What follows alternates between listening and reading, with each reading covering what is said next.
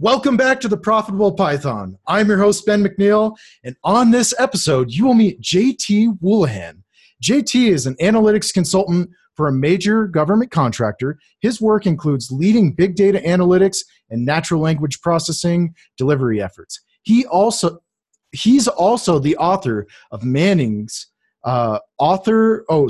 He's also the author of Mastering Large Data Sets with Python and forthcoming textbook on sport analytics.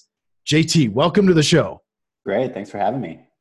Man, the intro there I struggled with, but we're just going to Yeah. I'm only human there. So anyway, I'm super excited. For a couple of weeks now, so you can blame it on that. Yeah. Yeah. Okay. So when did you first become interested in data science and analytics?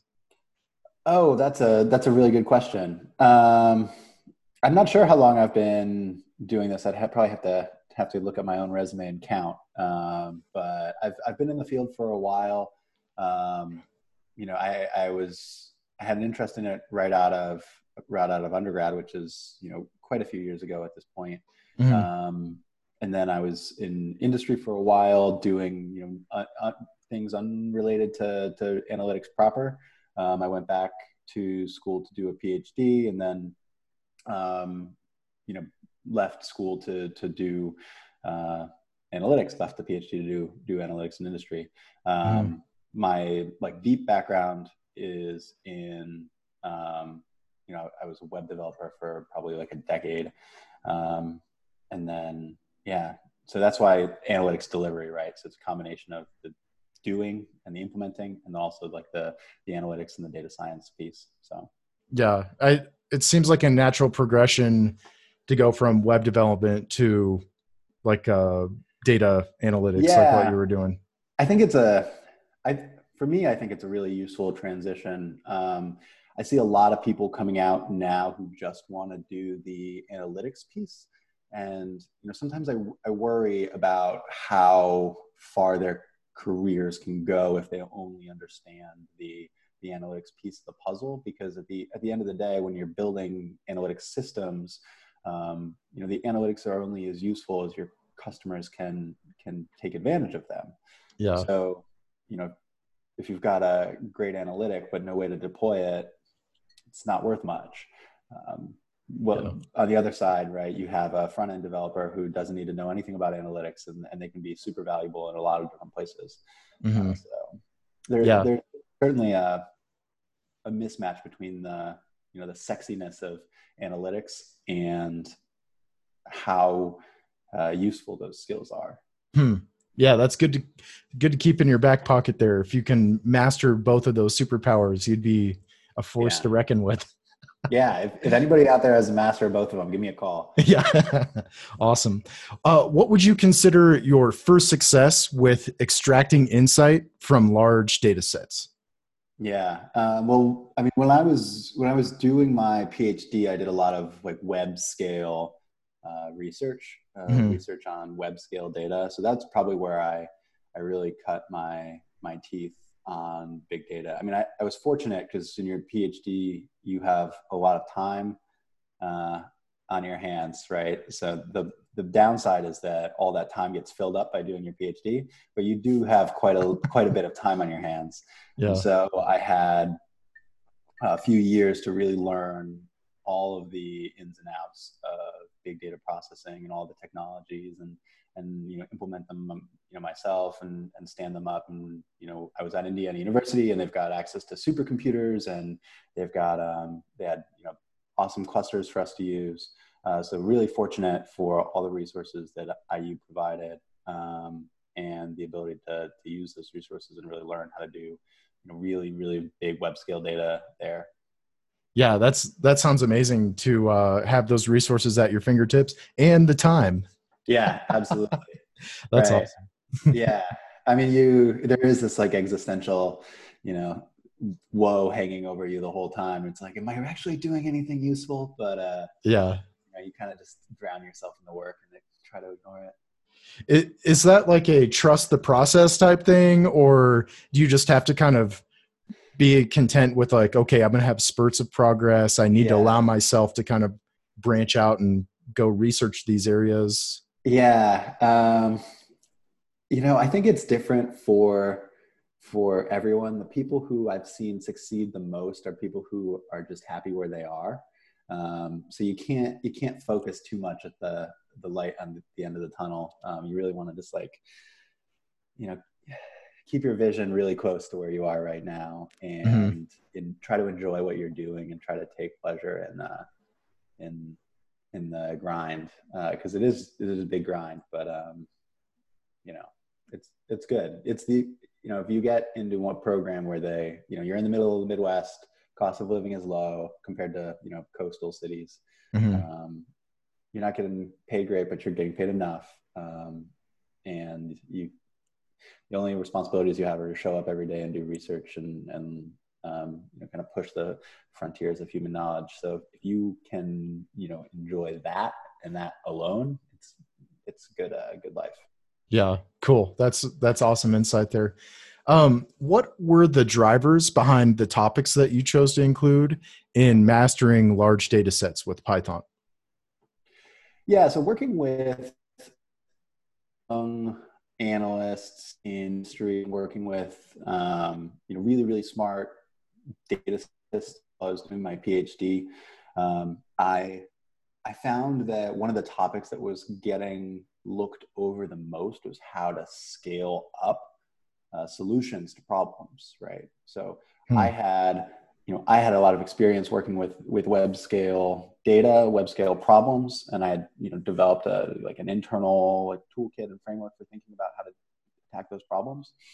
And when I worked with others, I found that they didn't have that solution. So they would be able to solve problems at a scale that they could see. So if they could, open up a file and visualize what was going on, they could analyze the data. If they could, process something on their laptop, they could analyze the data. But the second they had to move to a place where they had to do cluster computing or, really big data computing, they didn't know how to program around the problem anymore. They didn't know how to break apart the problem into parallelizable pieces, into scalable pieces, into distributable pieces, right? And a lot of the ways that they attacked the problem individually or originally weren't appropriate when you brought it into those new spaces. Hmm. So they would program in very state sensitive ways, and that doesn't translate super well to parallelization and distribution of processes. So I really wanted to teach a style of programming that I thought would scale better, and I would help people who were in analytics, whether they're analytics developers, data scientists, just normal scientists, think about how to break down their problems into code, and then how they can use primarily Python to scale up those solutions, right? So how can you design your code so that it runs, on your laptop and then scale nicely all the way up into, massively distributed Hadoop clusters? Hmm. So that was the goal. Yeah, and I was paging through the book with my O'Reilly Yeah. subscription. It's an amazing resource. But so you, if I'm hearing you correctly, and kind of based on what I was looking at, you're incrementally kind of walking the user through, like, okay, you can start out small, but by the end, you're basically working with like Amazon compute resources. Yeah, So exactly. okay, that's awesome for And that someone. follows Mhm. and that follows the workflow that most analytics folks are used to. Okay. You get thrown a task, and it's like, okay, we need this solution in a week, 2 weeks, 3 weeks, whatever your sprint length is. You put up together a prototype, and then they're like, okay, this is good. Now scale this up to the size of our actual production data set. And Mhm. you're like, okay, well, production workflows are different. So if you have to refactor the whole solution, you're not going to be able to get that done. If you can just scale it out, scale it up, take the code, maybe put it in. So if you build it out in a functional map and reduce style, like I advocate for in my book, you can take those and directly copy paste into mappers and reducers for Hadoop workflows.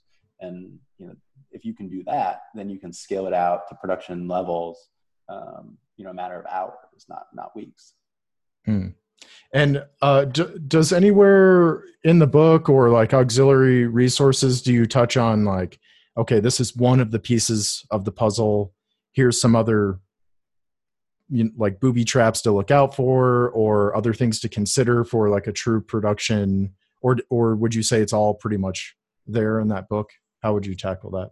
So we're mostly looking at the style and the kind of the big data frameworks and how to use those big data frameworks from Python. So we talk Mm-hmm. about how to use PySpark and how to engage with Spark through Python, how to schedule Spark jobs in the cloud using Python. The same thing for Hadoop. How do you use Hadoop through Python? What does that look like? What does it look like to schedule a Hadoop job in the cloud using Python? We don't talk about production level, big data systems.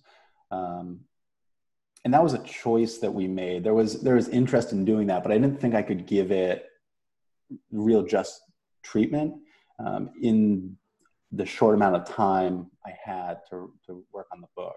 Mm-hmm.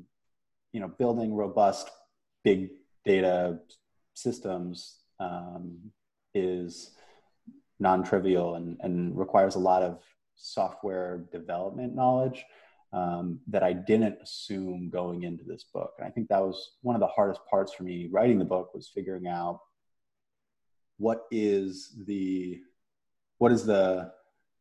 how do I get this information out to the people who are needing it without excluding anybody. And I knew if I said, you have to have this software development knowledge coming in, that I was going to exclude a lot of people that I wanted to teach these skills.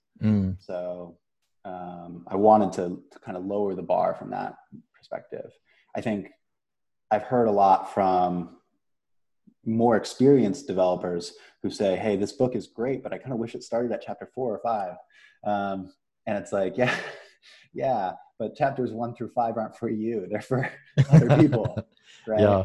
It's like, you got 25 years of experience, 30 years of experience in Python. It's crazy to think that people might have 30 years of experience in Python right now. But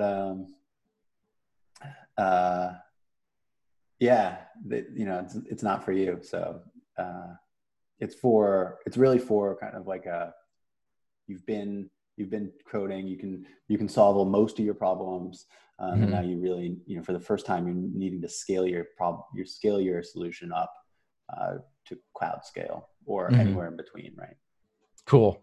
Yeah, that's always nice to have kind of like a path forward for like the parallel compute is all for me personally. I just think it's always kind of been this thing that's like confusing and I mean, yeah, like the scale that you're talking about, just even if you can have the foresight on what something like that would look like, then you could go self-educate. And so maybe that's where like the real power of that is, like you get to go through that whole process, and there's a big mean jungle out there of things to bite you, but this will get you through part of that jungle. And I mean, the good news is that when you're dealing with data at that scale in industry, it's typically a team sport by that point. Yeah. So you got a buddy to say, hey, can you help me out? Show me what's wrong here. So that, hopefully you're not going into that process alone. And if you are, good luck and Godspeed. Awesome. Yeah. Thanks for sharing that. If you had to summarize the best practices in mastering large data sets, what would that framework be? So the thing that I find as the first best practice is just thinking about what you want to do with your data and trying to understand what your data looks like before you run any code or write any code. And this is not a new suggestion. This is kind of an age-old suggestion, right? That like your coding should start on paper and then make its way to the console or the terminal or wherever you're, IDE, wherever you're writing your code. But you really do want to work kind of out the solution and figure out, what is the best and most modular solution before I go write code. And part of that is figuring out how do you break down your process of what you want to do to the data into pieces. typically functions that can modify that data and return new data or different, subsets of data, right? But in analytics, where it's usually a function that's returning, some smaller amount of data, right? Some insights from that data. And you can break down that insight generation process into pieces. You've got some pre-processing pieces, and then probably some modeling and traditional analytics pieces. But breaking those down into discrete parallelizable pieces while possible hugely benefits you down the road, right? Because then if you've got it broken into parallelizable pieces, easy to toss it into Spark or Hadoop and rock and roll once you've got big data on your hands. Nice. Yeah, that's awesome. What are the principles of user modeling? Okay. So turning back a little bit. Mm-hmm. So user modeling is the idea that everything we do on the internet gives some indication about who we are. And when I did user modeling, primarily what I looked at was the text trails that people were leaving online as they're going to different message boards and writing posts, stuff on Twitter, Reddit, Facebook, yada yada yada, right? Different message boards, and there's some overlap with that and an academic field called sociolinguistics, where they basically say the way you talk reflects your social status and who you are from a social perspective, right? So you might be familiar, like there are these British linguists who can tell like the street a person was born on based on their accent, right? So you've got these really finely grained ears for these accents.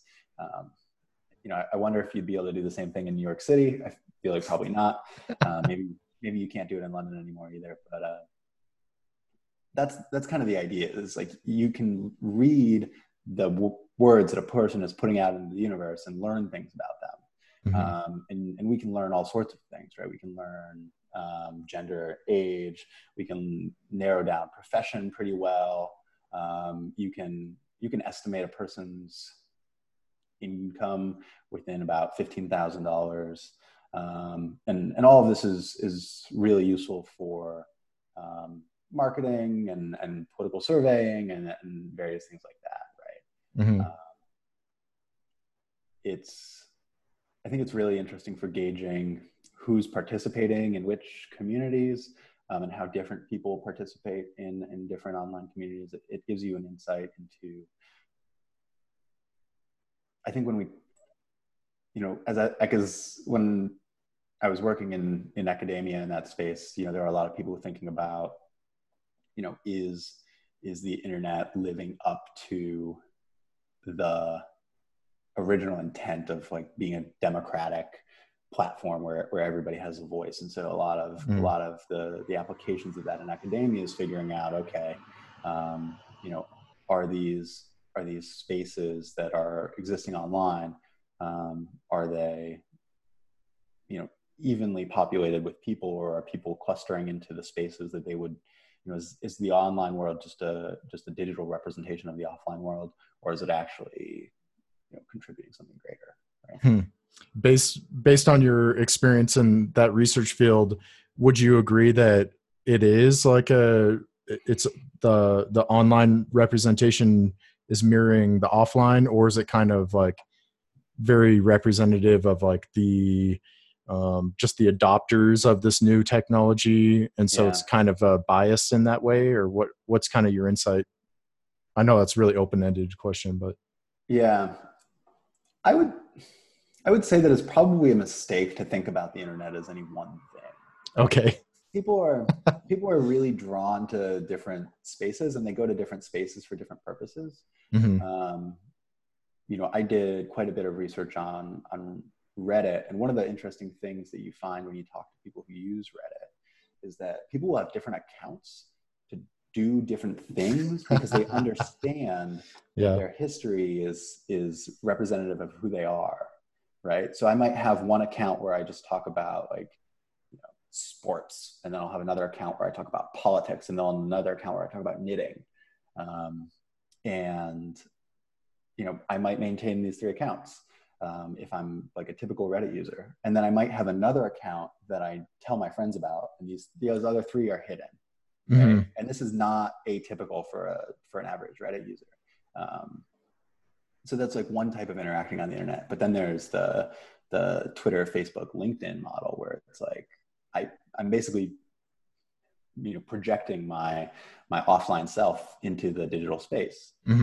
So it's a completely different phenomenon where, you know, there has to be some linkage between my offline self and my online self, or else, you know, one of those is going to have to give, right?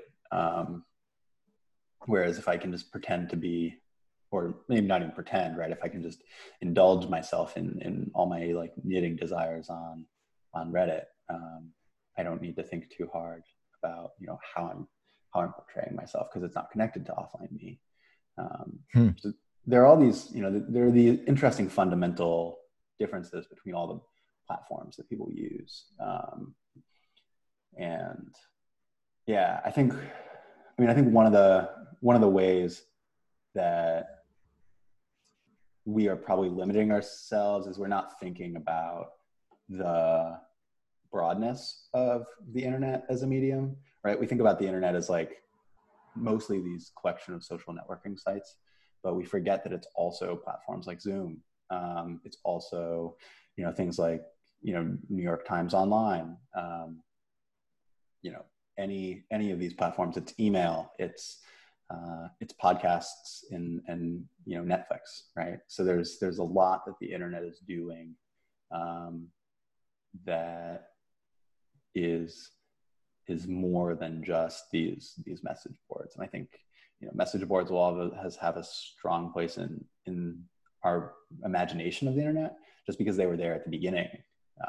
But I think there's so many other platforms that are out there now. So we have to really broaden the way we think about the internet. Yeah, I liked the question that you just kind of asked there, something along the lines of like, where might we be limiting ourselves with this particular technology or mindset about the technology. So I'm going to put that in my back pocket for future podcast stuff, because that's a great place to explore if you're trying to be innovative or just to grow as a person. Like, knowing where your blinders are on these things can be huge insights behind that. So yeah, thanks for sharing that. Yeah, absolutely. What do you recommend that doesn't take much effort, but solves like 80% of the challenge of learning to work with large data sets? So kind of like the Pareto. The Pareto principle. So I think if you want to learn to work with large data sets and you only want to solve 80% of the problem, just learn the map part of the MapReduce workflow. Okay. Just learn the map part. You know, if they say that data pre-processing is 80% of the battle. And when we're pre-processing data, the majority of the time what we're doing is mapping data cleaning functions over our data. Whether we know that we're doing that or not, we have a bunch of observations that all need to be cleaned. We build some cleaning routine, and we process each one of those observations with that cleaning routine, pre-processing, right? That can be boiled down to one map operation. And map operations are trivially parallelizable, which means that we can parallelize them just by calling parallelize on them, because they typically don't involve any state, and they typically involve you know, returning new values. So one value in, one value out. And so that gets you huge value in the biggest part of your data processing workflow, data cleaning. And it's relatively simple to wrap your head around. You can probably learn learn the concept of map and how to do a parallel map in an afternoon pretty easily. Okay, awesome. And to kind of invert that question a little bit, what do you think is overly difficult and something to stay away from when first learning to work with large data sets? Yeah. So if you go down the path that I recommend, it's what I call a functional style, a MapReduce style of programming, and it's related to but not the same as functional programming. Learning functional programming properly is a nightmare if you come from a traditional programming background. I came from traditional software development background, and then I decided I wanted to learn functional programming, and I swear I spent a month and a half trying to figure out what this lambda calculus thing is, and why there were all these mathematicians hanging around, and why everybody had just discarded all of the syntax that I thought programming was, and just made up their own syntax. And why couldn't I use for loops? Like, why don't any of these functional languages have for loops? And it really hurts your brain. And I think it's probably worth it to go through that pain at some point if you want to do big data processing, just because it really does expand how you think about the problem. But I would say that it's a universe of people who have all become really, really good at thinking about the world in that way through that functional paradigm. And once you're in that world, it's really hard to reach back and understand what somebody who doesn't have that knowledge needs to learn those principles. And everybody does a really, really, really bad job of explaining it.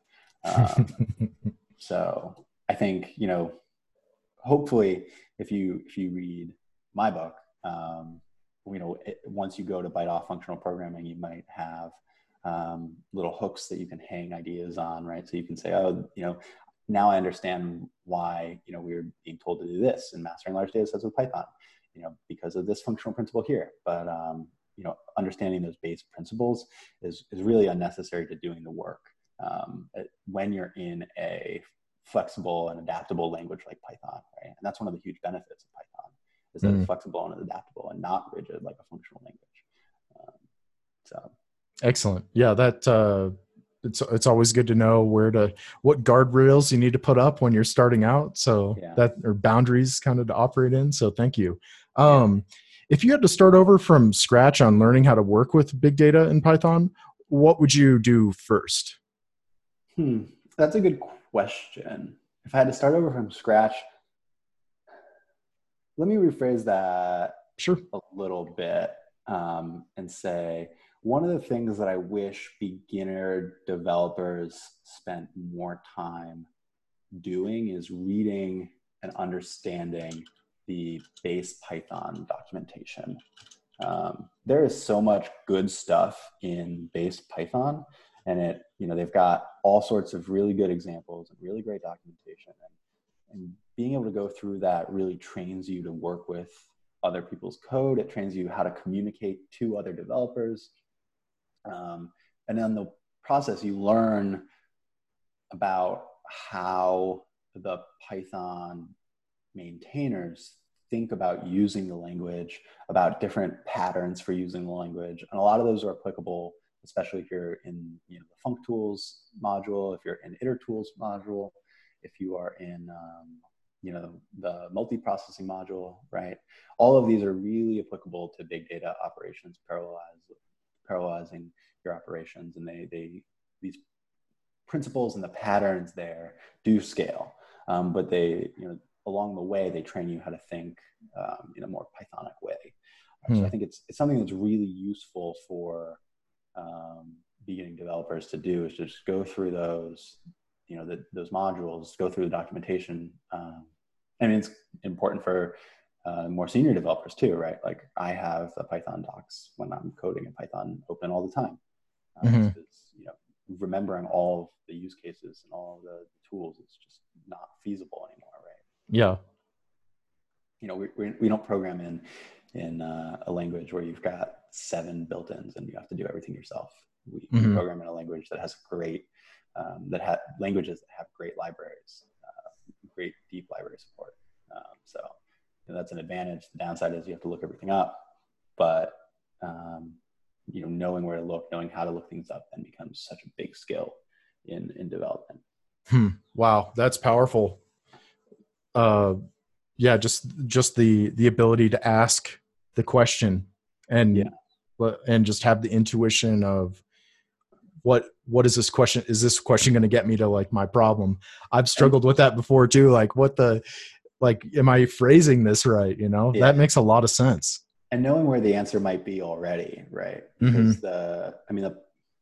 the Python core library has been built over several decades now, and they've built a lot of good stuff into the language. There's a lot of good stuff that's out there in the free open source software community as well. The broader extensions. But if you start by looking at the documentation, um, you can usually get more powerful answers to your questions than you would be by browsing or asking on Stack Overflow. Mm-hmm.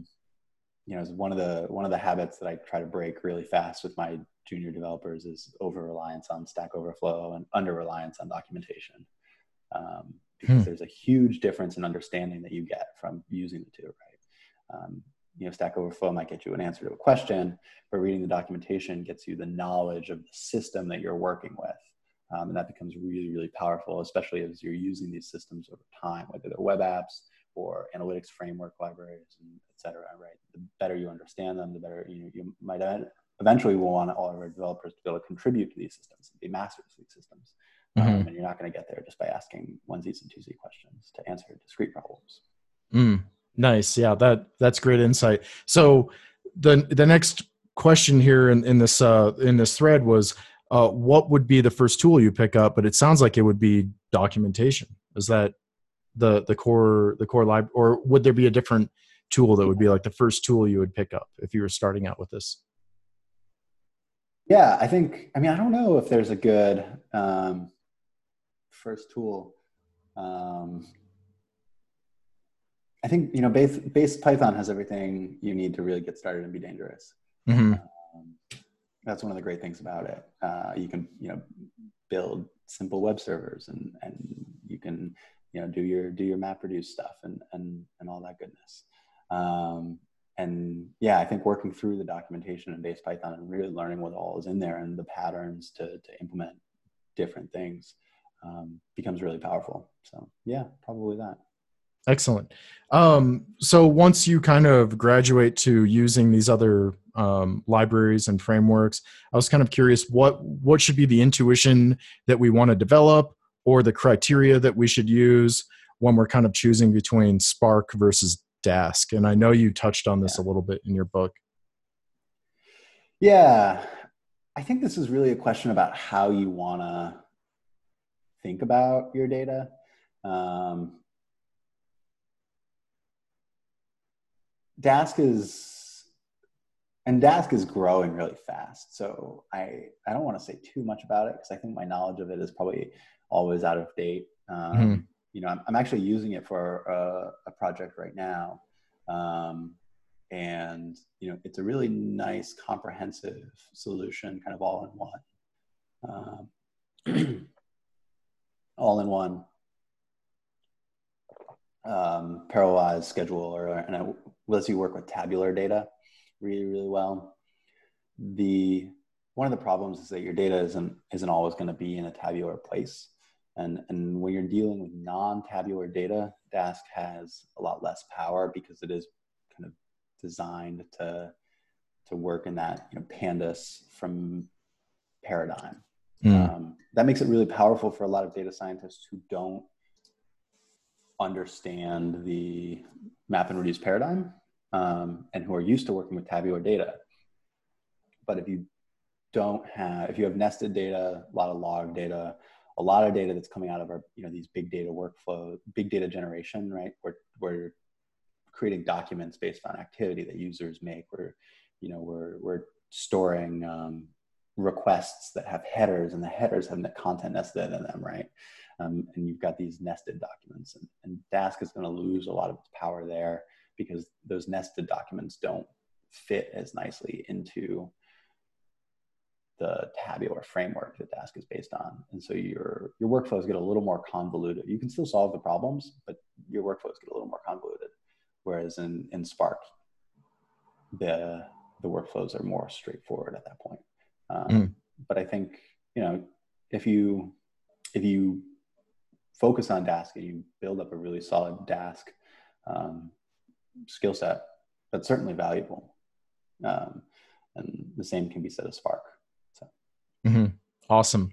And what expectations should someone set for themselves if they're trying to eventually monetize their newfound data management skills? Kind of what, the reason I asked is because in the pre-interview you were like 6 months. That's like, the expectation, like some people actually, there's marketing going on where people are like, oh, so I was so happy when you brought it up. Like that's not realistic, but maybe there is some insight you could share on like expectations or like, just like how to monetize your skills, but it's not going to happen tomorrow if you just read a book or something like that. Right. Yeah. I think the thing to know about the big data space is that there are so many tools and technologies involved. And you have to understand so much about what's going on in order to just master one of them. Right. So, I talk about Hadoop in the book and it's not a sexy technology anymore, but it's still hugely popular in industry. You still make a lot of money as a Hadoop developer. But the technology, right, Hadoop, is actually 4 different technologies.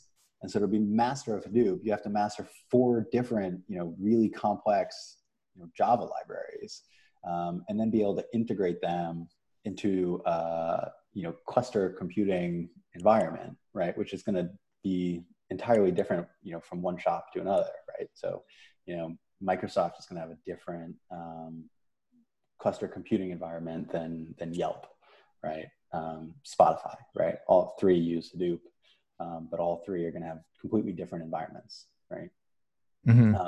And part of applying your Hadoop knowledge to one is going to involve how well you can understand what their environment looks like. And that's not going to be Hadoop knowledge. That's going to be, traditional computer networking knowledge, right? And you're going to have to learn all about the cloud because everything's happening in the cloud now, right? And, you might spend 6 months just trying to understand all of the different cloud big data technologies, right? I published a free ebook through Manning on just cloud storage and just object storage in the cloud. And so you can read 100 pages on just object storage. And we will, teach you how to, what object storage is and how to, build a website using just object storage, how to do analytics on object storage, how to run Spark jobs on object storage, right? And that's just a piece. It's an entire book just on one piece of the puzzle that would be necessary to do this big data problem. I think, and I guess that would bring me around to the point, which would be if you want to monetize it in the near term, you really need to figure out what piece that you can contribute to, and try to make a narrow contribution in that area. And kind of, it's going to be hard, right? Because not everybody needs every skill set so narrowly. And these narrow cast roles tend to be at big companies that tend to want, real experts. And so it's hard to break in that respect.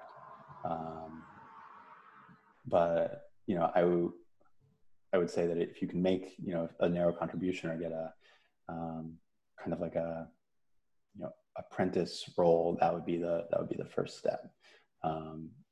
Unless you're, starting your own thing, in which case, you've got a lot of entrepreneurial skills that you're also relying on in addition to your technical skills. So, Cool. Again, monetizing a business in 6 months is hard too. So yeah.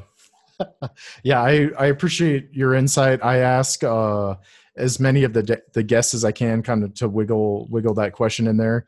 And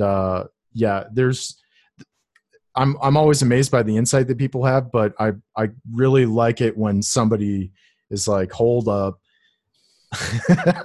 like just the candid conversation. Like I don't know if there's enough of that going on around Like Yeah. you're not incentivized to be like, hey, you could do this, since you're not, you're selling a course on how to, make money with these skills in 6 months. And I see a lot of that marketing going on. That's actually part of why the podcast became a thing, because I was so frustrated with, like, I wanted to create a resource where I was like, okay, we're going to talk with professionals that have war stories, and they're going to tell us what frameworks we need to operate in. None of this, marketing nonsense. Yeah. You're $200 away from, anyway. I'll get Yeah, off my. I think that's totally spot on. And it's something I deal with, I mean, day in and day out is, as I try to hire data scientists and developers, a lot of them are coming out of these boot camps, which are pretty expensive, with analytics like certificates or, training of some kind. And it's just all garbage.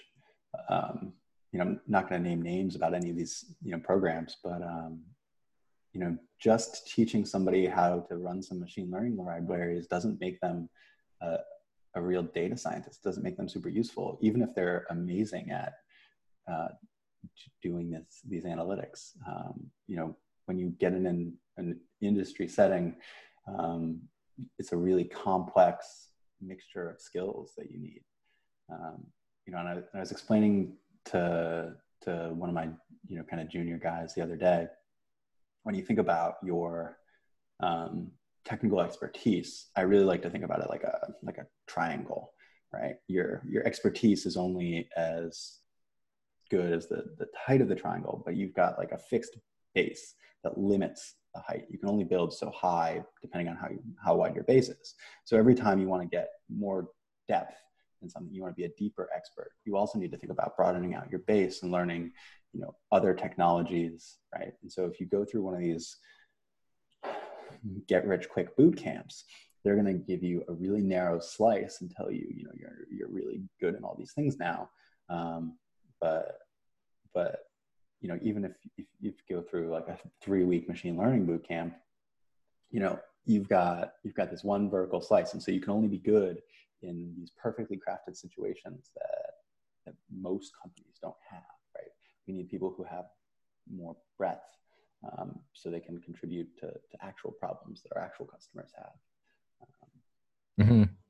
Yeah, that's so would you say that's one of the biggest disconnects between kind of like real world land and like textbook land, or like how would you kind of categorize those two? Yeah, I mean, I think the problem was that the need for data science training was recognized probably 10 years ago. This thing is coming. Big tech is doing it. Everyone else is going to start. And the industries, the education industries rallied around this to try to train data scientists, but they couldn't at the time, and they still can't, pull people from industry to teach these things or to help them design a curriculum, because the people who have these skills and know what needs to be done are making really good money in industry. So they're not going to, take a professor's salary to design a curriculum.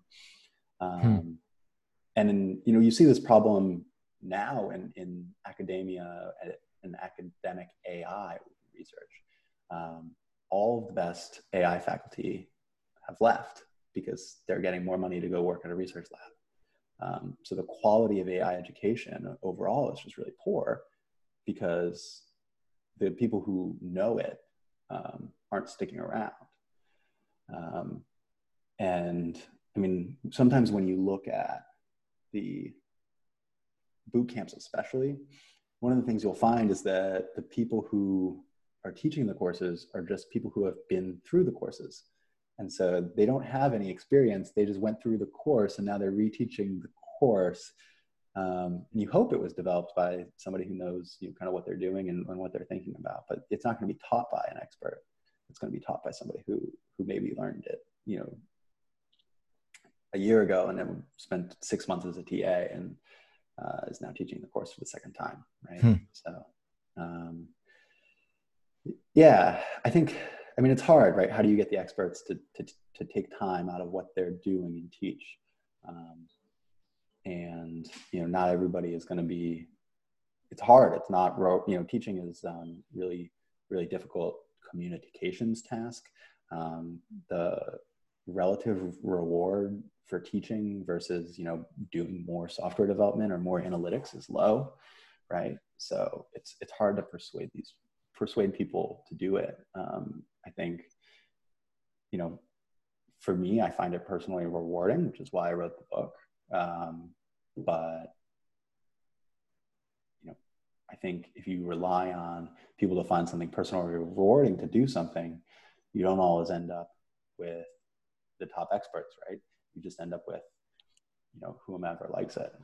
Mm-hmm. Yeah, that's a whole nother can of worms. Like if you really love guitar, like, you know, but are you in a position to be, you know, teaching guitar? Yeah, I understand completely. Right. But that's, I mean, that's exactly the like guitar education industry, right? Yeah. Like, you know, yeah, you know, you don't have the top guys from major rock bands teaching guitar lessons, right? Mm-hmm. The people who teach guitar lessons are, you know, guitar teaching is their career because they love guitar. Mm-hmm. You know, the same thing with, you know, most of our education, right? You know, the science teachers and math teachers and, you know, reading teachers who teach children in this country, they're not like the best scientists and the best mathematicians and the best, you know, readers or the best, I guess, you know, if you think about gym class, right, they're not the best athletes or coaches or trainers. They're just the people who have the passion to do it, and whose, you know, and candidly, whose financial situation makes sense for them to do it. You know, LeBron James is never going to coach, you know, second grade PE. Yeah, that's I don't think those thoughts have crossed my mind, but I am like, I'm going to have to chew on this after.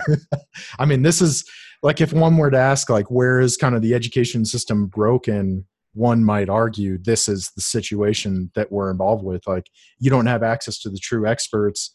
The incentives are kind of designed in a way where the true experts are constantly being siphoned off into places where you can't access them. Mm-hmm. So how do you kind of like bridge that gap? Yeah. I don't know. You bring up some really awesome points here. So thanks. Yeah. Thanks for exploring this.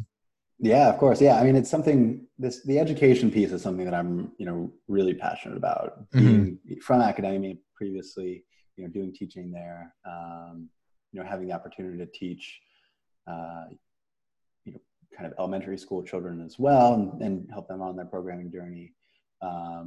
And, you know, now, you know, being in industry and working with a lot of junior, you know, analytics and development professionals, helping people along their careers, kind of seeing where all the gaps are and where the education system has failed them along the way.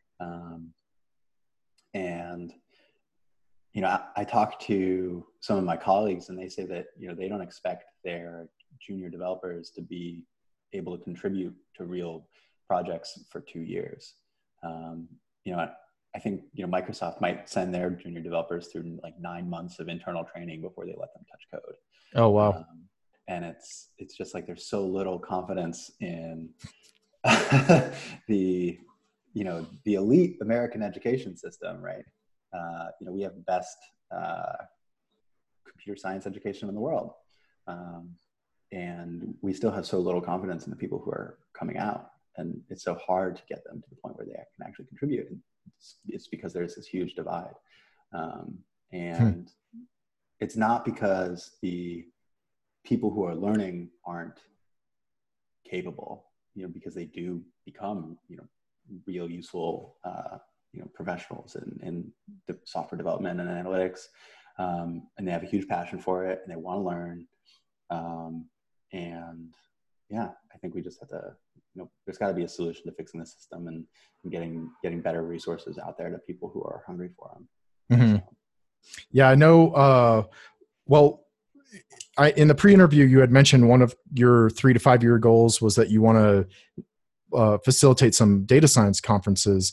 And so I kind of wonder if there's a way to kind of align the incentives. Like maybe you can't go to a college to get access to these experts, but for a fee that makes sense to get these people in a room, like maybe you can pay to have access to them. Like, is that is that like a model that you think would work, or like how do you incentivize those people to bring their brain to a public forum like that?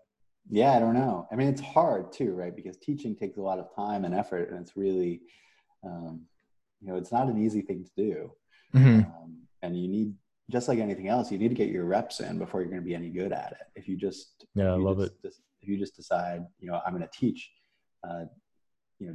day one, you're going to be really bad.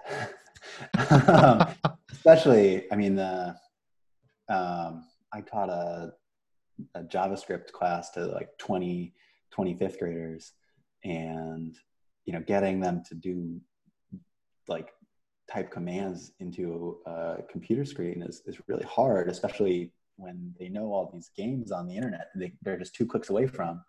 I think you need the software skill set, right? The analytics skill set, whatever expertise you're trying to teach, and then you also need the child wrangling skill set. And adults, we're not much better, right? Yeah. Anybody who's ever been to a board meeting, or now like on WebEx, right? You see all these videos of, people, playing with their dogs on WebEx, or like going to the bathroom while on these conference calls, right? It's like we have like really short attention spans as human beings. We're doing our own thing, and holding people's attention is really hard, and it's necessary to teach to be able to hold people's attention, because if they're not paying attention, they're not listening. If they're not listening, they can't learn. I don't know. It's really hard. It's a really hard problem. I don't propose to have any solutions. Fair enough. Just problems. Fair enough.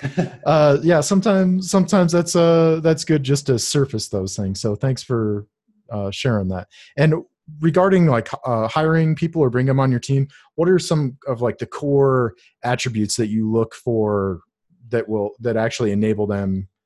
There's got to be some like pattern between the attributes of people that are successful and the ones that are just not, I guess.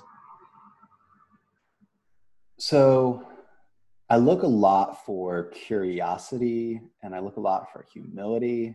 Mm-hmm.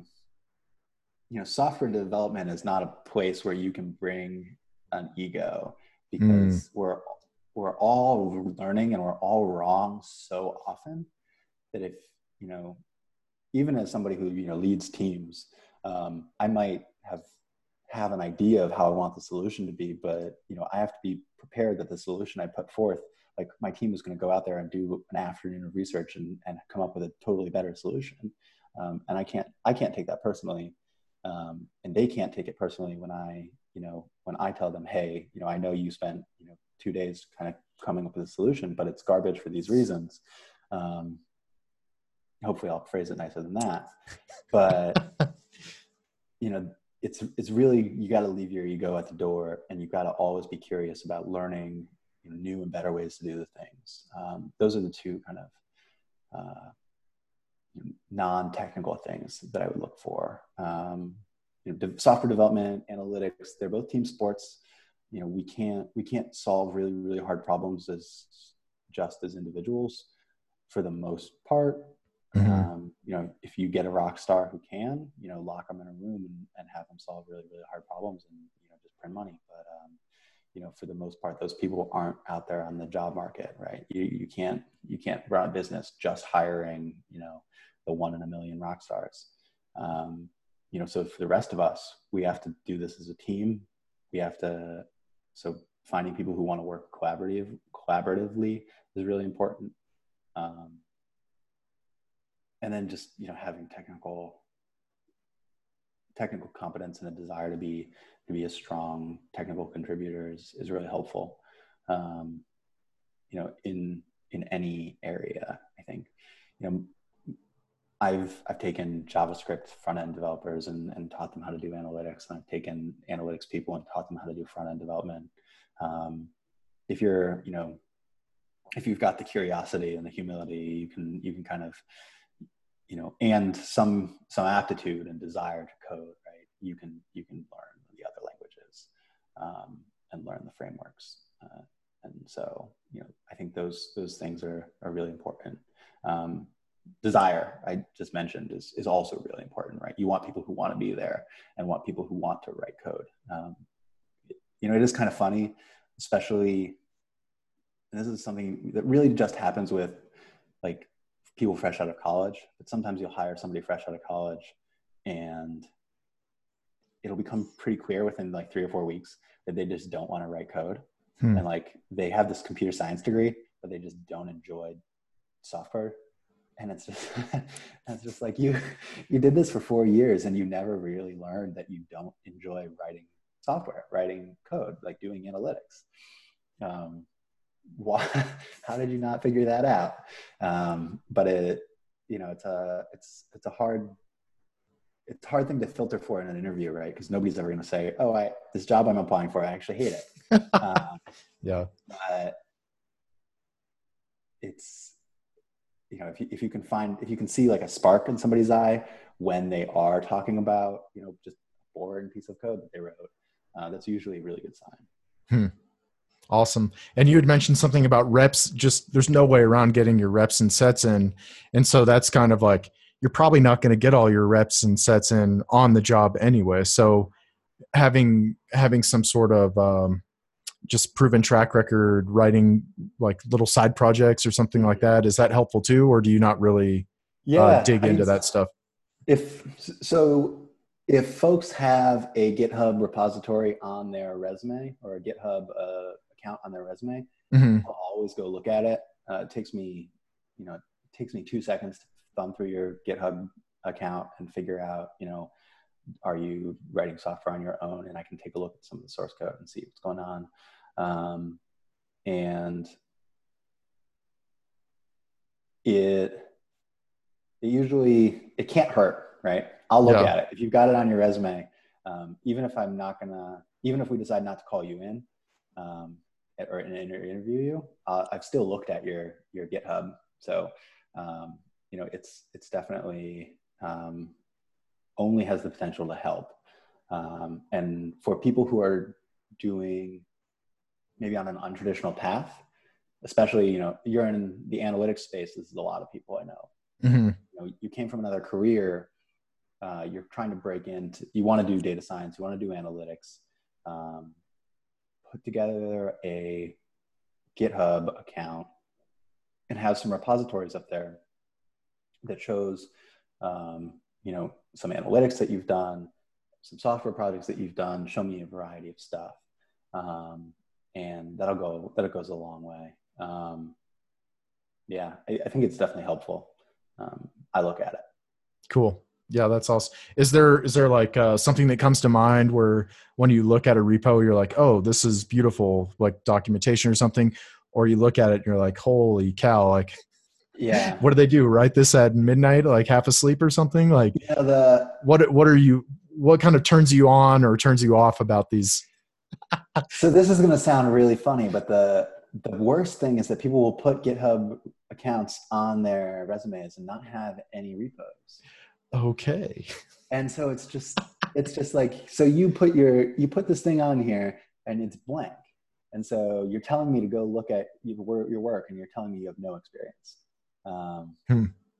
So yeah, I mean, the other thing I would say is, it's really obvious what things are school projects or class projects or bootcamp projects and what things are side projects. Okay. And I'm not going to look at school. If I know you've taken a class, I'm not going to look at the code from that class and judge it because I know it's just a class assignment. I'm really just looking for personal projects or, one of the things I really like to see is if people have kind of like these playgrounds where it shows they're trying to learn a bunch of new technologies. So, show me that you're playing around with a bunch of different libraries in a bunch of different languages, right? Like that shows that you care about code and that you're interested and curious in different ideas about software. And if you're an analytics person, show me you've got R stuff and Python stuff. if you're a developer, show me you've got some back-end stuff and some front-end stuff, right? Give me some Java and some JavaScript. Give me some Python and some JavaScript. Show me a little diversity and curiosity in the profile. I'm not as much looking at code standards, because most of these projects I assume are just scratch, unless you're developing for an open source software project, which is that's another level up, right? Because if you're contributing to an open source software project, it's like a second job. Mm-hmm. Cool. Yeah. Thanks for your insight. I'm always prying for just like, I think that right there just delivers a lot of value for people that are like, how do I break in? Yeah. Well, make sure that your curb appeal, make sure that you have some sort of curb appeal and it's not an empty, that's excellent. The empty repo is just great, right? Because or the empty account is great. Like, nobody would ever submit an empty resume to a job and expect a call, right? But these people do. They put empty GitHub accounts on their resumes. And, like I said, every single resume I get, I will click on the GitHub account if you've got one listed. Not many people do, so it's not that many clicks. But it takes 2 seconds.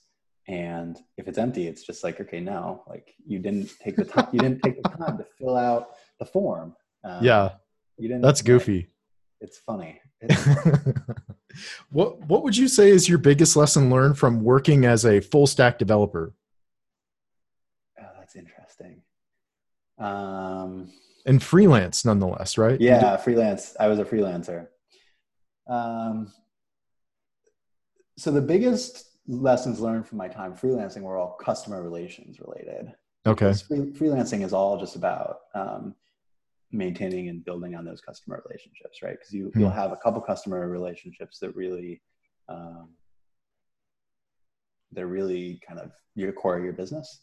And then other stuff that you're trying to get into that, core of your business piece.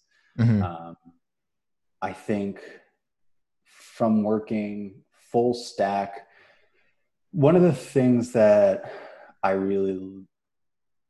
tell my full stack development teams now is always to go from the use case back. So as engineers, we like to think about like the perfect data structure, right? And it's like, this is the data, this is what it is, this is how it should be represented. But I like to have my folks go from the use case back to the underlying structure. So how should the data be on the front end? What are the calls that we want to make to the back end to get that data? And then let that drive how we're storing data, and kind of let that be the workflow. So let the demands flow from the users all the way back to the bottom of the stack. Even to the point where, the use cases that we want to enable should drive the technologies that we use, which then drive the data structures that we use. That's powerful. Yeah.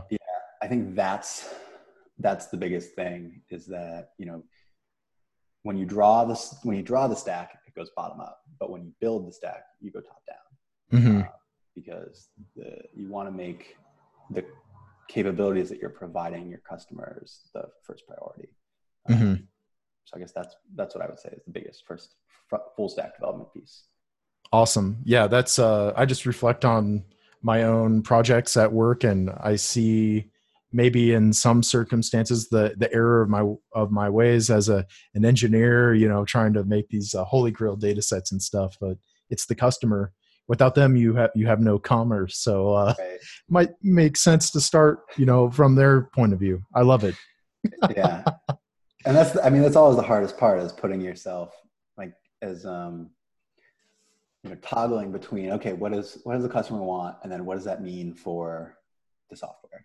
Right. That's the hardest piece of the whole problem. So. Translating the business requirements into the actual software. Is that okay? Into like architecture and software and communications and all that stuff. Right. Excellent. That's an excellent skill to try and demonstrate somehow on your resume. It sounds like. Good luck. Right. Yeah. Good luck. Yeah. What topics or subject matter experts would you like to have at your future data science seminars? I have a background in natural language processing and text analytics, so I'll listen to people talk about text and language all day long. I mean, we talked at length about user modeling in this, in this podcast, and that's still a really big passion area of mine. Love to hear people talk about that. Mm-hmm. I think one of the things that isn't getting talked about enough is what comes next in analytics.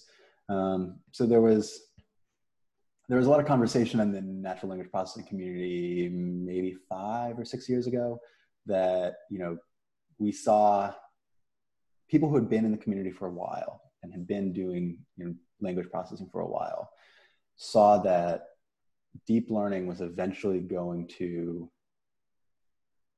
kind of reach a peak as far as what it could provide from a value perspective.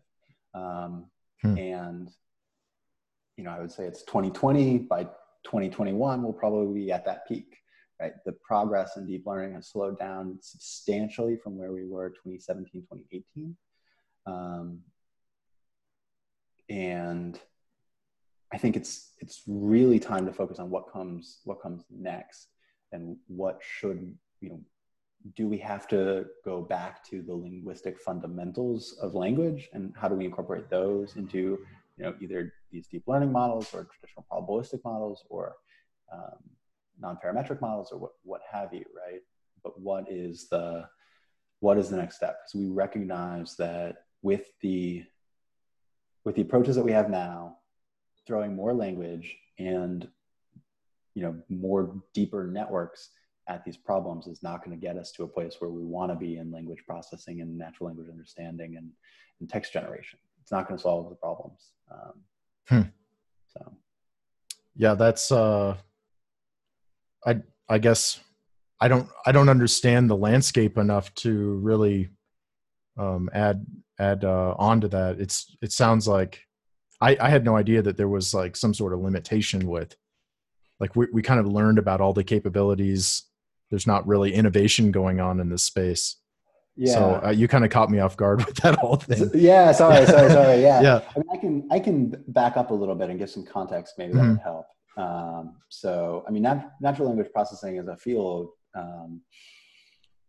stretches, almost back to the beginning of the computing, right? Like if you imagine, Alan Turing came up with the idea that, if you could fool a computer, you could create AI, right? So natural language understanding has always been this kind of holy grail of software development and AI. And we've been working on it in some form or another, since the 60s and 70s. They've had natural language translation systems in production since the late 70s and 80s. And they've been using a variety of methods, mostly probabilistic methods, but some, raw, just pure brute force computational methods, some kind of aparametric or non-parametric methods. And this is all happening at the same time that computing technology is advancing really rapidly, right? So you can't understand what's going on in the space without understanding what's going on in computing in general. And then, fast forward to early 2000s, you've got the rise of the internet. People are dumping tons of text online, right? Talking more than ever online. News outlets are all moving online. All the internet is being organized by Google and Wikipedia. And then maybe 2007 or 8, you start to see the huge deep learning movement really kick off, because compute power is cheap enough that you can leverage it to just kind of brute force your way through some of the problems that previously required more thought, let's say. Not that deep learning doesn't require thinking, but it's certainly it's certainly less theoretical than some of the other approaches that used to be taken. And the work that NVIDIA is doing and AMD are doing to produce, these really high powered, GPUs to, optimize for deep learning, have been amazingly influential in what we can do from a language analytics perspective, from an AI perspective, because you can churn through so much more data, and use that data to learn so much more than you would have been able to, in the early 2000s, let alone in the 70s and 80s. But people who have been in the industry for a while have seen these kind of leaps before, right? Because that's how innovation works. You have a spike of innovation, and then you kind of reach the max of that innovation, right? Like if you think about cars, right? When they first came out, they were hugely innovative, but since we closed the roofs, they're not fundamentally different than like the Model T, right? Like it's better, it's safer, but it's not fundamentally different. And the question is like, how do we make that next leap? And what does that look like? And I think when we talk about natural language processing and natural language analytics, there's a lot of we think about it as a huge productivity boost to what it would do to knowledge workers and the economy around knowledge workers.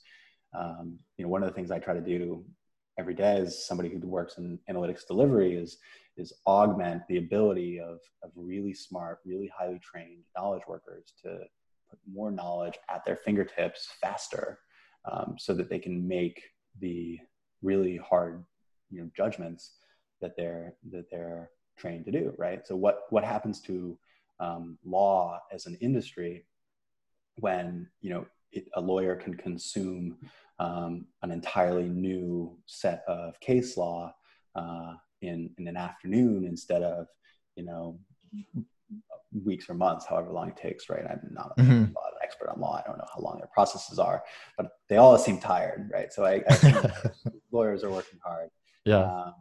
Right. Like what happens, what happens to these other knowledge workers when you supercharge their abilities? And when you think about natural language processing, right, you think about, I can summarize and translate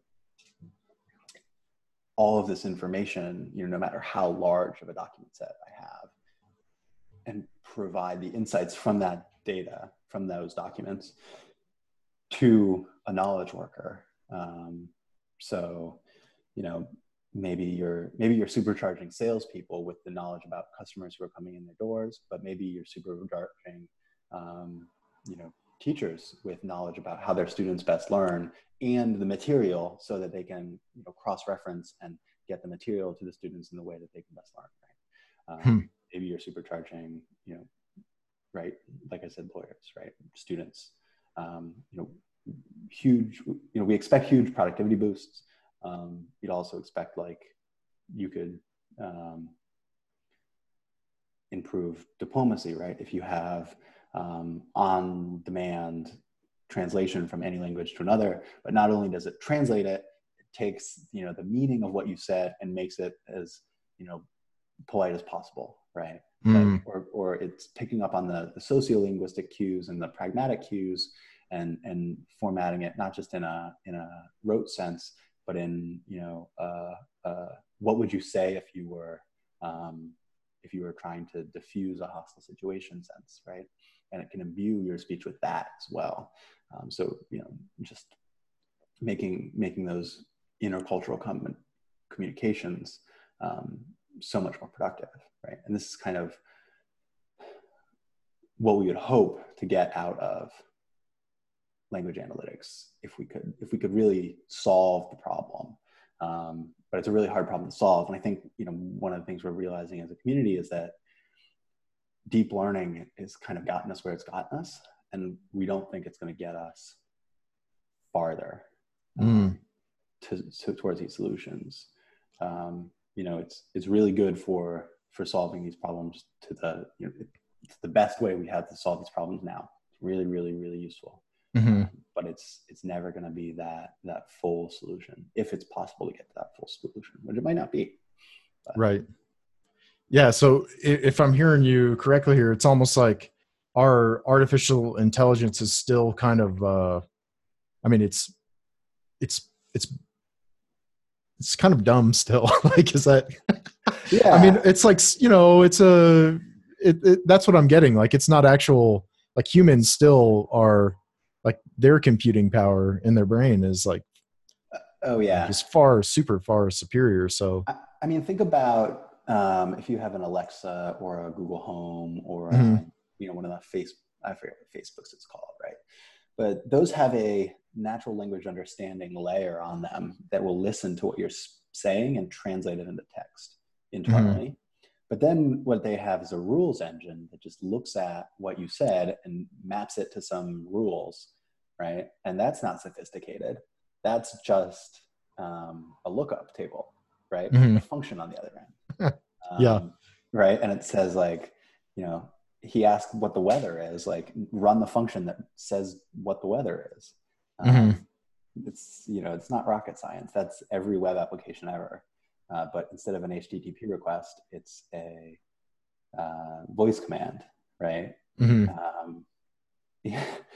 So our AI is not sophisticated. We just have the computing power to input this stuff in small devices that sit in every corner of our home, or in our car dashboards or in our phones, right? The proliferation of this rudimentary technology, I think, makes it seem more sophisticated than it is, but it's really just the exponential growth of computing power making it easy to fit this stuff into smaller and smaller spaces. So it's technology that we've had for a while. You can just shove it into small spaces. Cool. Yeah. Thanks for kind of putting some color on that whole thing. I think that was, at least for me, that was really helpful. So thanks for that. Yeah. I mean, I'm always happy to talk about it. So awesome. My nerding out. Yeah. Heck yeah. What is it, in your opinion, what is it going to take to get K through 12 to widely adopt programming in their educational materials? I know I've seen Colorado, for example, do this a little bit, but I don't know if I'd call it widespread adoption. So do you have any insight on like the big domino that we could knock over? Because it seems like it would make a lot of sense that if you'd just be able to add more value if you started sooner. Yeah. Yeah. I think that's definitely right. I think you just have to fit it in. I mean, it's just got to be something that you add in. I know some places are trying to substitute languages with like adding, you can learn Java instead of learning French, right? Or Spanish or what have you. Mm-hmm. That to me seems like a really bad idea. If we think it's important for people to learn, you just need to offer it, or just need to mandate it. And I think the big question is, what's the point of learning coding? I mean, are you trying to get people to become software developers? No, you're trying to get people to understand information systems. So what is it that they need to learn? They don't necessarily, they should write some code, but they don't necessarily need to be expert software developers by the end of their K through 12 education. Mm-hmm. But they should understand that, these information systems communicate to one another, and that, you've got databases that have software running on top of them that, sit on servers that, talk to each other. And, when I send a message with my phone, it's going over, the internet, and it hits another server, and then that server asks a bunch of other servers for more data information, right? And the ability to like break down or kind of see through these systems. So I think of it, I would imagine it like less like, I would imagine it's probably less like, it looks less like math and more like almost like health class, right? Where it's like, you need to learn, you need to learn a little bit about how things are structured, but it's not going to be it's not going to be critical to everyone's understanding, but it is, it is really helpful if you understand how, websites communicate, because it gets rid of fears like, I think of the paranoia that some people still have around things like online banking or online voting or areas like that, right? And I mean, this new generation is probably not going to have any of those paranoias because, they're coming up with, as digital natives, but there's a balance that you need to draw between adoption and security. And I don't think people are being trained to make that judgment. I think they're just being trained to accept or reject. Maybe that's what I wanted to say. Yeah. I mean, you think about all these social media campaigns, right? Which are post a before and after picture of yourself, so that people can train AI models on them to do age, projections. Or you think about how TikTok, the app that all like everyone under 15 is using, is got backdoors in it so that the Chinese state can just monitor everybody's activity all the time. Is it good for our society? Is it good for a free society if you have a totalitarian society monitoring all of your activity 24/7? Probably not, right? Yeah. I don't know how you, I don't know how you educate children to make those assessments, right? Because kids aren't going to want to read cybersecurity reports for all the apps they download, right? Mm-hmm. But I think it's you got to try something, right? Because we have an obligation as a democracy to produce a population that can be educated and participate in our society.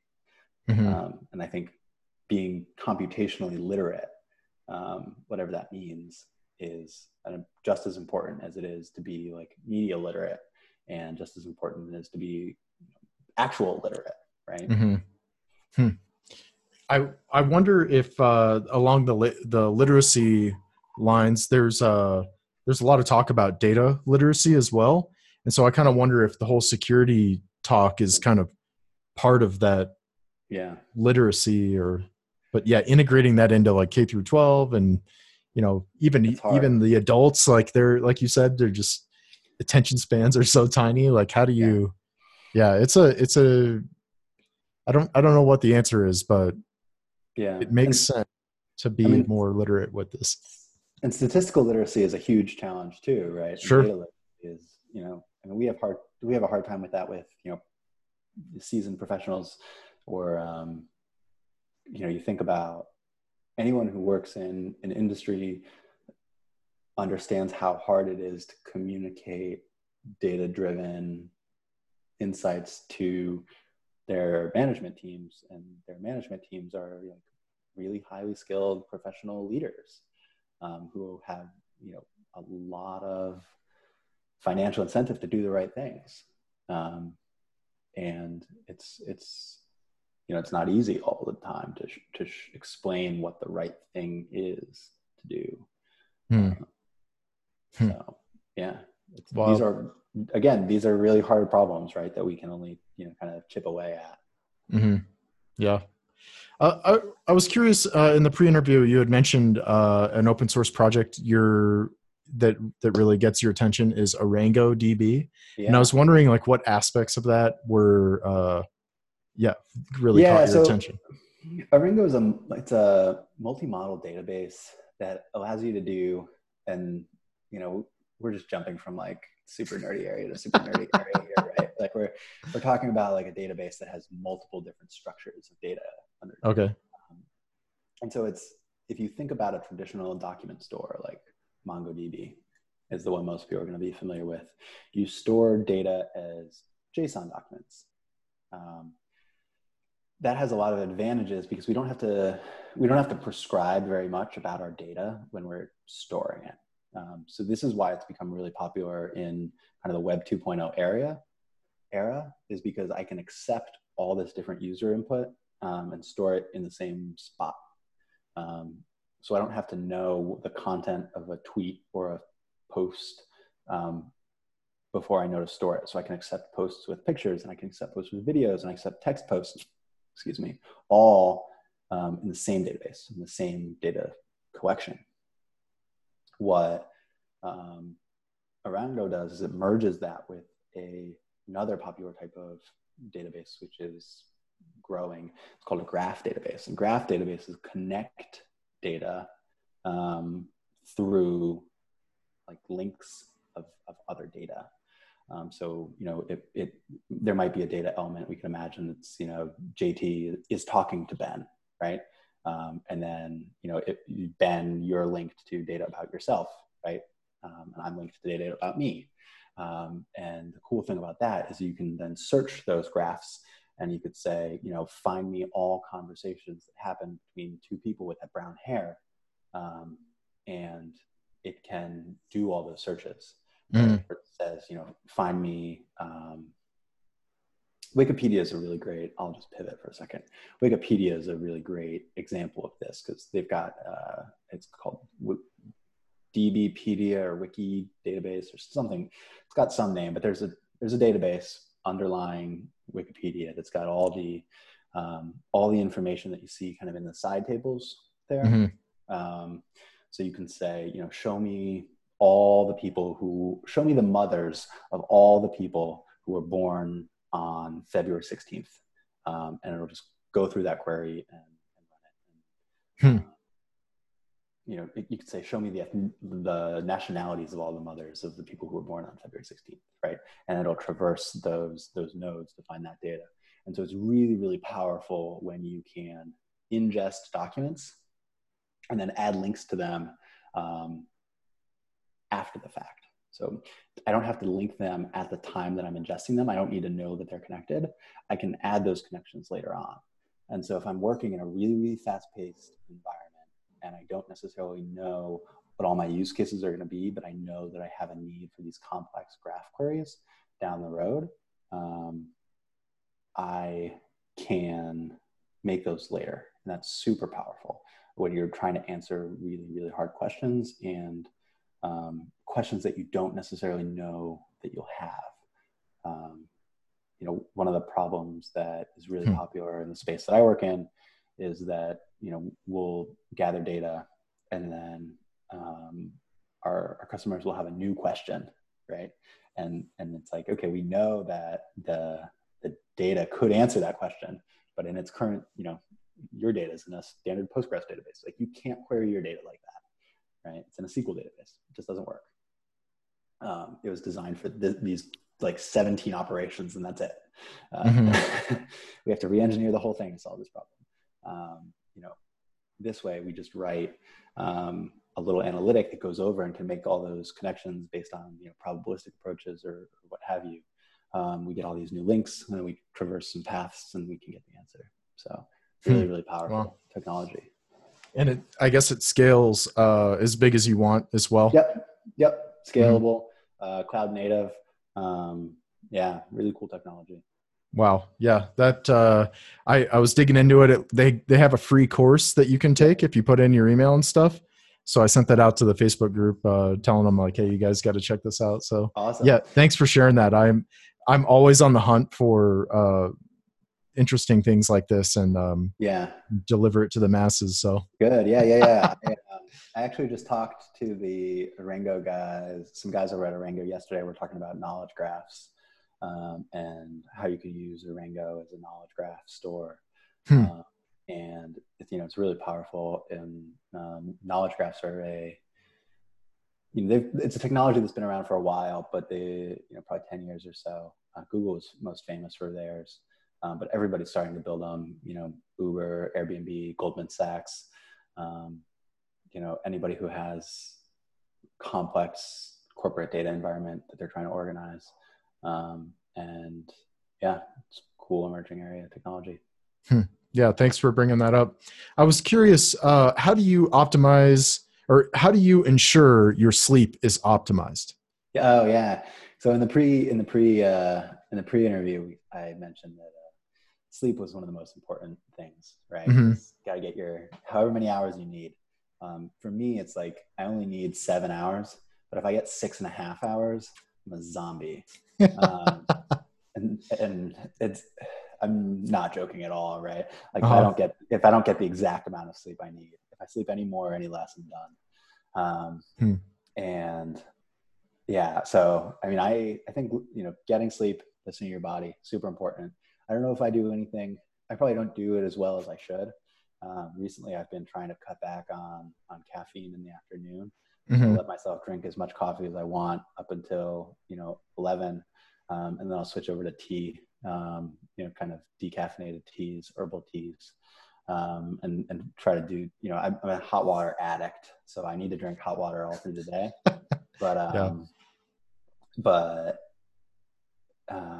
Yeah, so that's the big thing.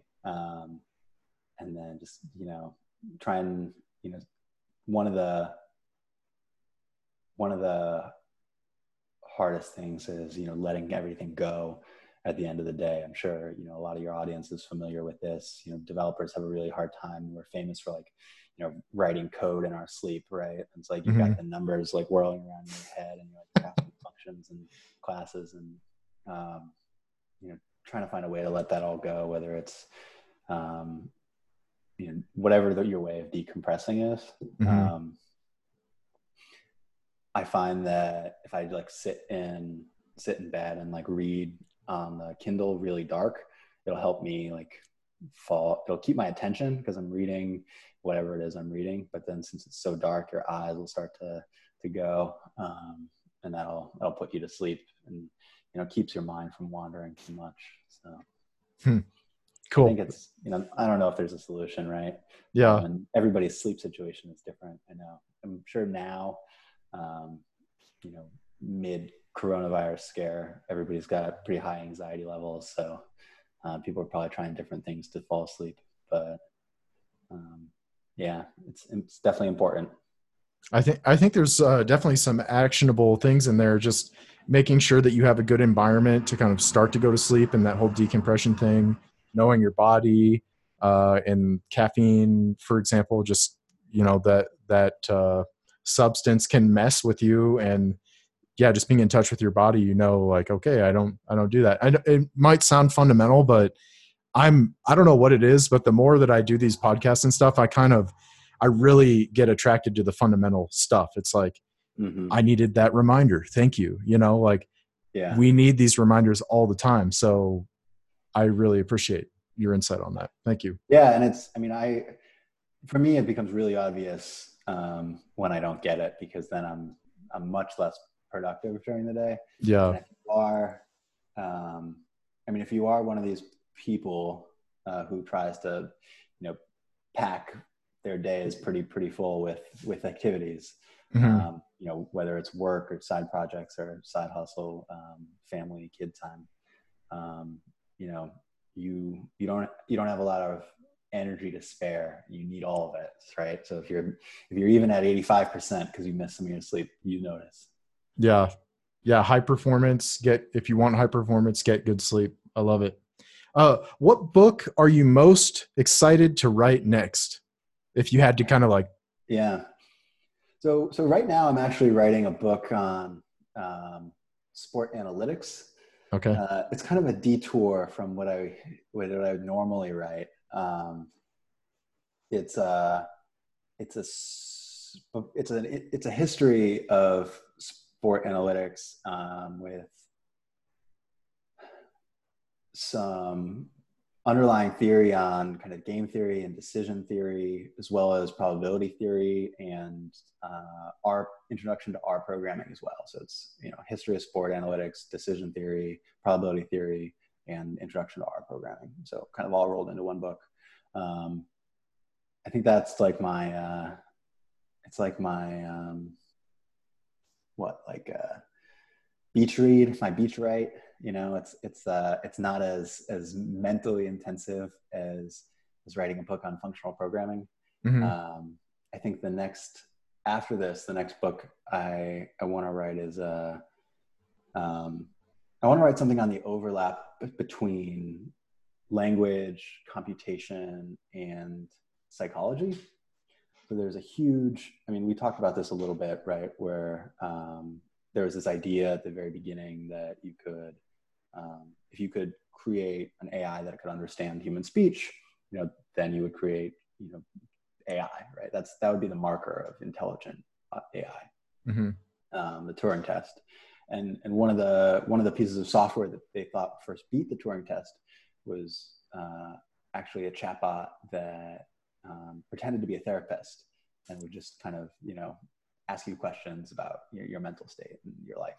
And so there's this long overlap between language and psychology, all the way forward to, you know, 2016 and Cambridge Analytica, and, you know, some of the user modeling work that I've done, right, where you're modeling people's psychological states based on text they say, right? And there's, you know, there's non-computational research into how people talk based on underlying psychology, how different, you know, words have different impacts on people's mental states. You know, I think it's, you know, I think there are a lot of interesting questions to explore there. And for me, I think it'd be, you know, it's something I've thought a lot about, something I would want to read. So I figure that's something I would want to write. Mm-hmm. Awesome.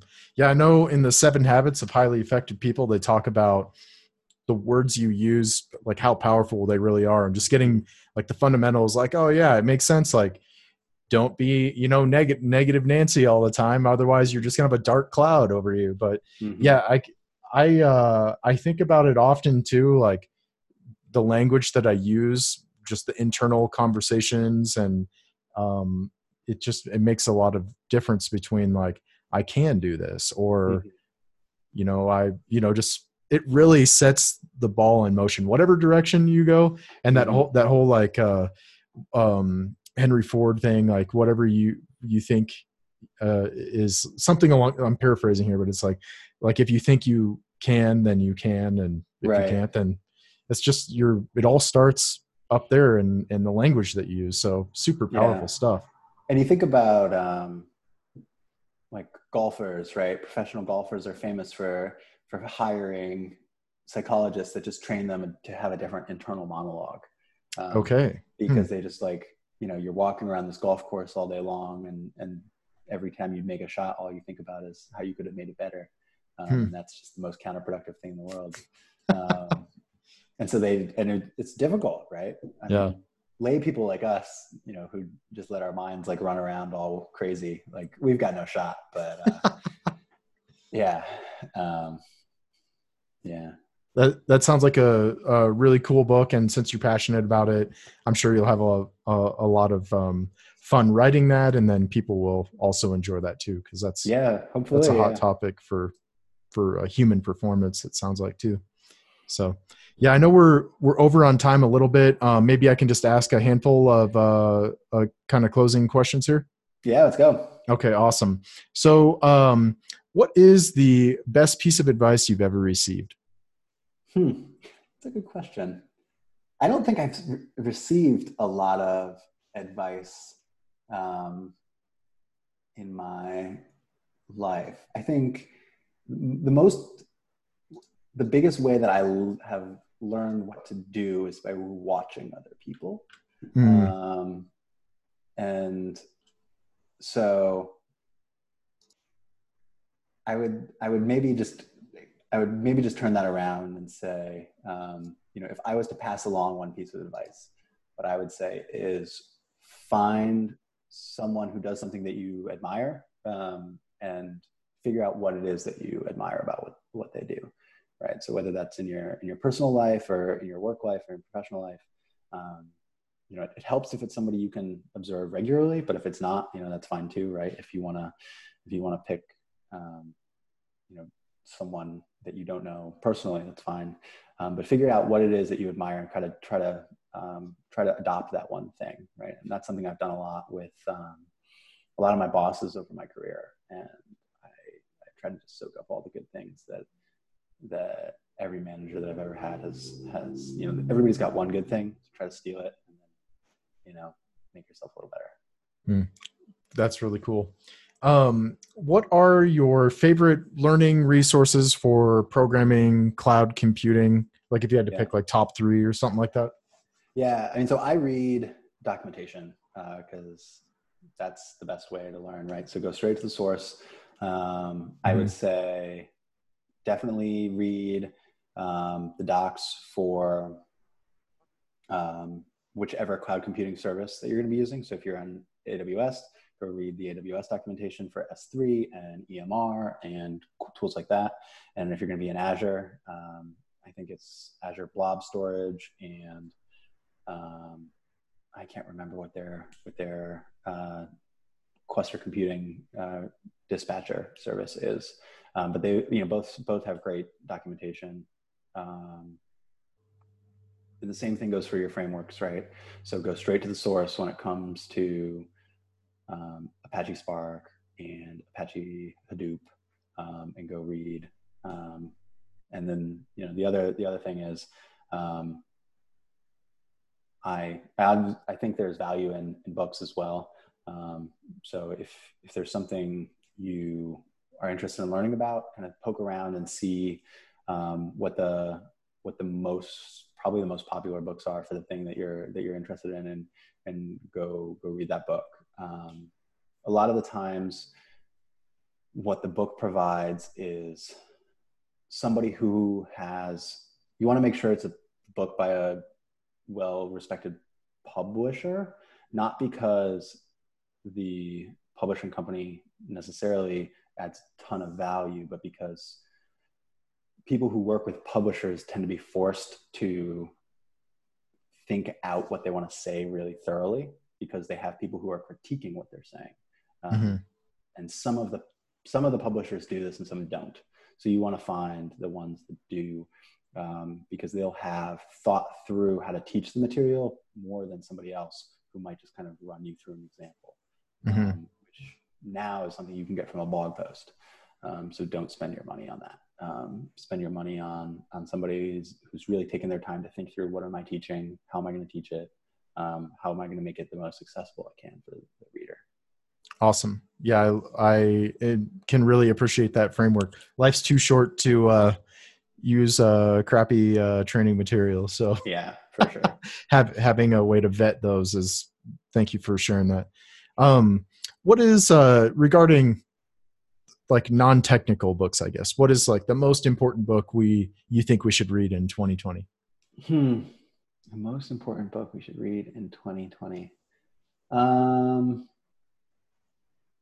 trying to think back over the books that I've read recently. I want to say, so when I was younger, I used to read a lot of philosophy books. And so my first instinct was to say, you know, I would say, read, you know, Marcus Aurelius's Meditations, or read some, you know, John Stuart Mill or something like that, right? But I almost think the things that we need are, you know, less abstract than that. You almost want something more direct, you know, and it might be as simple as I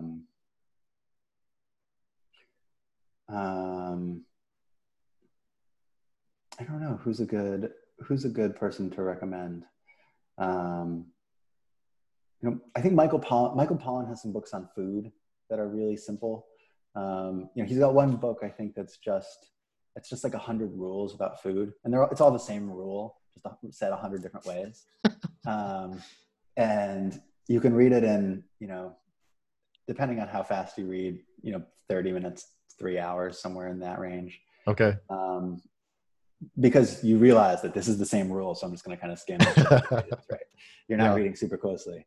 But, eating is a big part of what we do in Western society. Right. And I think if you structure your life around it. And if we think back to the same principle, sleep is really important. Well, food is really important too. It's kind of energy for everything that we do. And yeah, I think, I'm guilty of going to the vending machine and getting Skittles just like anybody else, but I should probably stop that. And, probably make me a better human, but Yeah, I love it. Thanks for sharing that. Food and sleep. I mean, just getting back to the fundamentals. If you plan on living, right? Say what? Yeah. Boil it down. And yeah, that's awesome, man. So I like to think about how would I make my dog as high performance as possible? It's all he wants to do is sleep, eat, and go play ball. So right. What should I do? Is probably sleep, probably eat, get a little bit of exercise, but mostly sleep and eat. Yeah. That's one happy dog right there. If he can do that. So awesome. What message, we've opened up all these cans of worms, all these different topics and whatnot.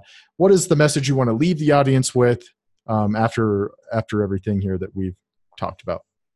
Yeah. So the core idea that I want to promote in the book is this, functional style of programming, right? Which is to say that there are really good things that happen to the way you develop software when you try to minimize the amount of state changes that you make. And for analytics professionals, the biggest benefit is that it allows you to scale your work up pretty trivially. So you can take the code that you write for your prototype solution and scale it all the way up to your production solution very rapidly. That becomes a really powerful tool if you have to work in a fast-paced, prototyping to production workflow. Awesome. Thank you. And what does the audience need to do immediately after listening to the show? What's the call to action? Where do they go connect with you? If you connect with me, I have a website, jtwoolahan.com. You can, of course, go buy my book. That's at manning.com. And yeah, those would be the two things I'd recommend go doing. Awesome. Yeah, we'll make sure they got links to all those resources. And JT, this has been a great experience. Thanks for letting me borrow your brain here for the last hour and 45 minutes, it looks like now. So yeah, this has been a blast. Thank you so much. Thank you. Mm-hmm.